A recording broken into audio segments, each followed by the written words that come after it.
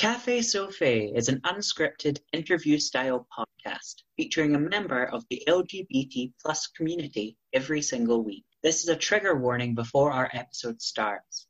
This episode deals with topics of silliness, stupidity, and the most terrifying of all, musical theatre.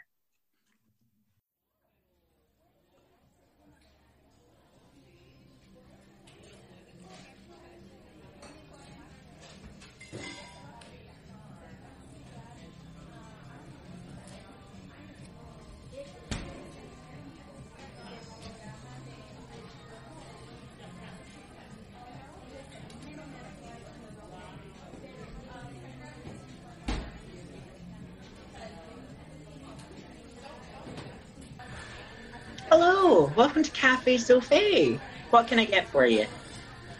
Can I just let you know first, I've got my reusable cup. Is that all right? Yeah? Oh, we're very, very green here. Don't worry. We will take your musical cup and fully throw it in the trash where it belongs. Don't worry about that. Can I have a venti peach green tea lemonade with extra peach and extra strawberry and just a dash of ice? Okay, I got the word ice. Is that okay? Just ice? Maybe with a little bit of peach thrown in there, I'll be all right. Some peachy ice. So I'll put that down. Some peachy ice. Could I get your name for the cup, please? Lola Fierce. Okay, Lol Lafarce. Got it. So Lol, your drink is going to take a while. We don't really do flavored ice here, so we're going to try and work that out just in the kitchen area. But while you're waiting, do you want to do a little fun thing I have every time someone interesting comes into the cafe? Sure, why not? Great, so if you could just move aside and I'll talk to the person behind you. Oh no, they've walked out the door, never mind. Okay. So Lowell, I do this little fun thing called Espresso Yourself. It's sort of a little game where I just ask you some generic questions about yourself with a few fun ones thrown in, because I don't know if you've noticed, but a lot of people in this coffee shop listen in to the conversations I have with other customers. Honestly, I would not pay by card. You're fully going to get identity theft. Really, because that is the most common thing people love to do, is listen to other people's conversations and then try and put their 2 pence in where they're not meant, because they don't even know what the rest of the conversation's about. Exactly, you get it. Lowell, you've been around. So, whereabouts are you from, Lowell? I'm from Paisley, in Renfrewshire. Oh. I love the little town, just where the airport is, where the planes fly in the air. So there's like an easy escape route. Yeah, on a wee easy jet. Hilarious. So Lowell, what are you known for doing? What are you known for? I'm known for being a drag queen who sings, dances, acts, writes her own original music, and likes to sing some songs by a very famous ponytail diva called Ariana Grande quite a lot. But it's fun to just get out there and break free from that person that you are and live your fantasy. Wonderful. Okay, so what kind of songs do you do? Are you fully a cover artist, or do you have your, own music you might plug incessantly everywhere you go? I do like to do some cover songs. I don't mind a wee Proud Mary and a wee Ariana Grande moment, or a Lady Gaga or a Beyonce, anything like that. But I am a very good gal who likes to write her own songs. Like I have a song called Losing Myself, Festive Cheer, a whole entire album called Out of the Box, which is available now on iTunes, Amazon, Spotify, anywhere you can stream and download your music now. I mean, I really think this is the music that you should be playing in this coffee shop. It would maybe just brighten up the day and make everyone feel a little bit more fierce and fabulous. Wow, I got practically no words that you said in that entire sentence. So what is one of the things you are proud of, being a musical drag queen? One of the things I'm proud of is, as you know, probably, like, this past year we've been in a lockdown here and there, on and off, then and again. And the very first lockdown, I was meant to have an album come out towards the end of last year that doesn't come out to this year. But last year I took all those unreleased songs of mine that I had and I put them all together and I created an album all by myself. I made every single instrumental, mixed every single track, made the artwork, styled the hair, did everything for it and put it all together. And that's probably something I'm most proud of because I can say that I did everything for it, and something that I never thought I could do because I pushed myself outside of my comfort zone to kind of try things that I'd never done before and use the skills that I'd learned before when I was a wee youngster down at the college down in Greenock, studying some musical technology. That wasn't technology, it was more performance, but you know. Again, didn't get a single word of that. How about you tell me what was the most challenging part of that entire process of releasing your own album? The most challenging part of that process was trying to build all the tracks together at first, because it was something I'd never done before and it was a new kind of step for me, because I was used to writing the song and then someone else made the instrumental and then I recorded the song and then the song came out, and it kind of went like that. But this was a new process where that other person wasn't there was no middleman, it was kind of just me and the songs, so that was kind of a challenge itself. But probably then, if I think now even more, the biggest challenge was trying to release it in a pandemic, because you missed so much of the performance element to it. You didn't have any gigs and all that, so it was very much the only way you had to promote things was online and social media, and there's only so many times you can share things before you think, I'm annoying people, is it too much? So I'm like, do you know what, I'm very excited, hopefully in the year, to be able to bring out an album that I might get to perform on stages and have fun with people singing along. That sounds wonderful. So, what is something that you strive towards when you're making new music?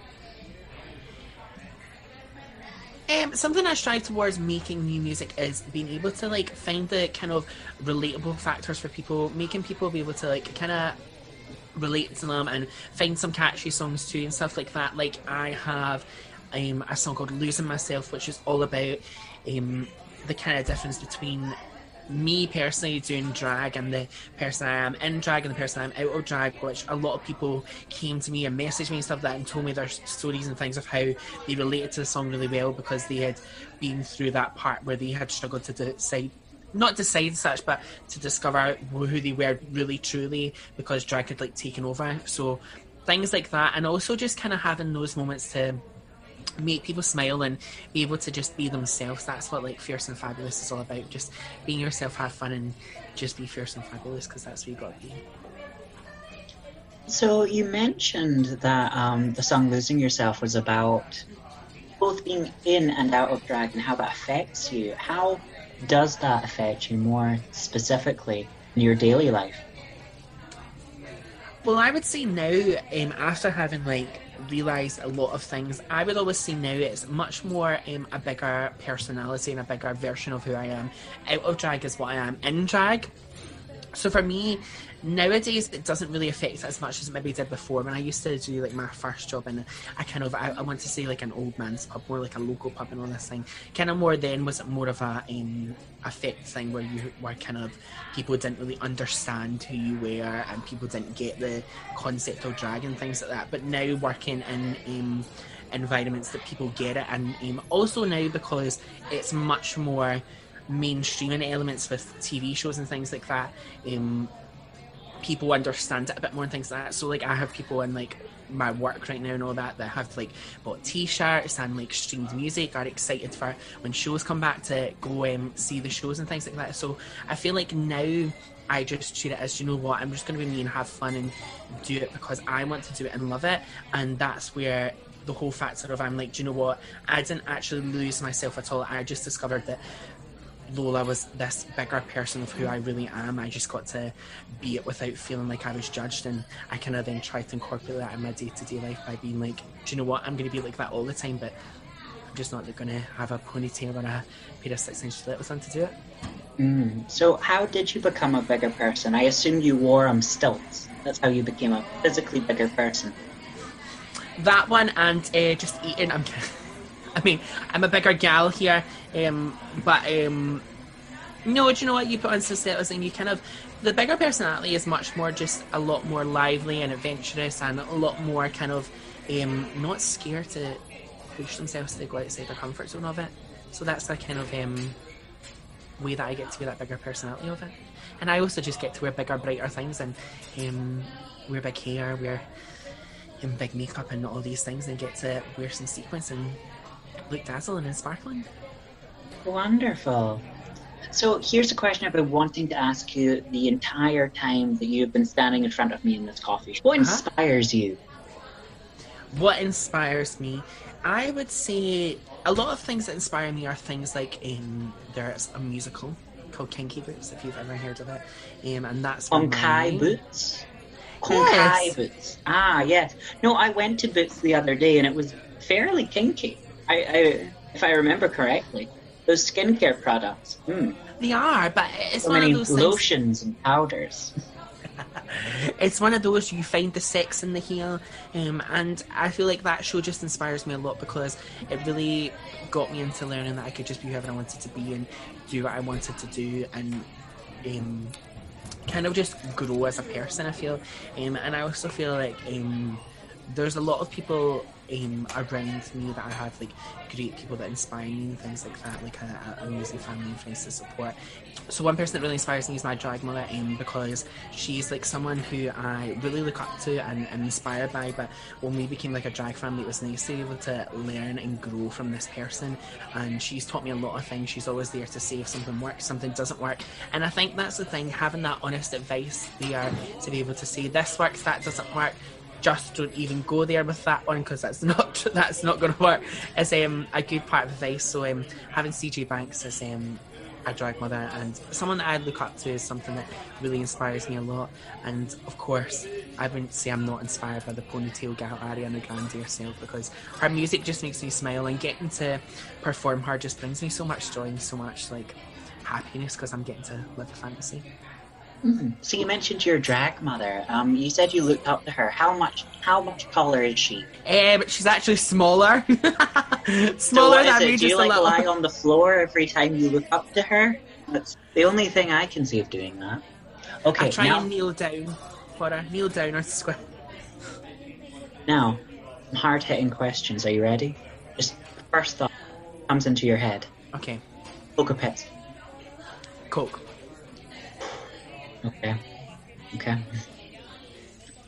Wow, I wasn't expecting us to get this dark so soon. Conversation. Okay.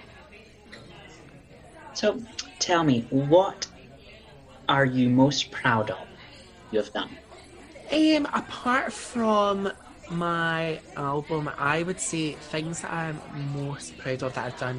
Do you know what? See, doing a pageant that I was part of, called Suck You, with a person that was very, very popular, but she only got to the second place. I know she should have probably won, but hey, again, you're saying it, not me, a random barista in a cafe, you know?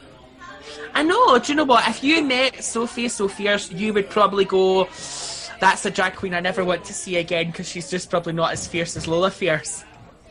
But Really? Well, like, even in the types of names, it sounds like you are maybe the benchmark and she is slightly above you in some way.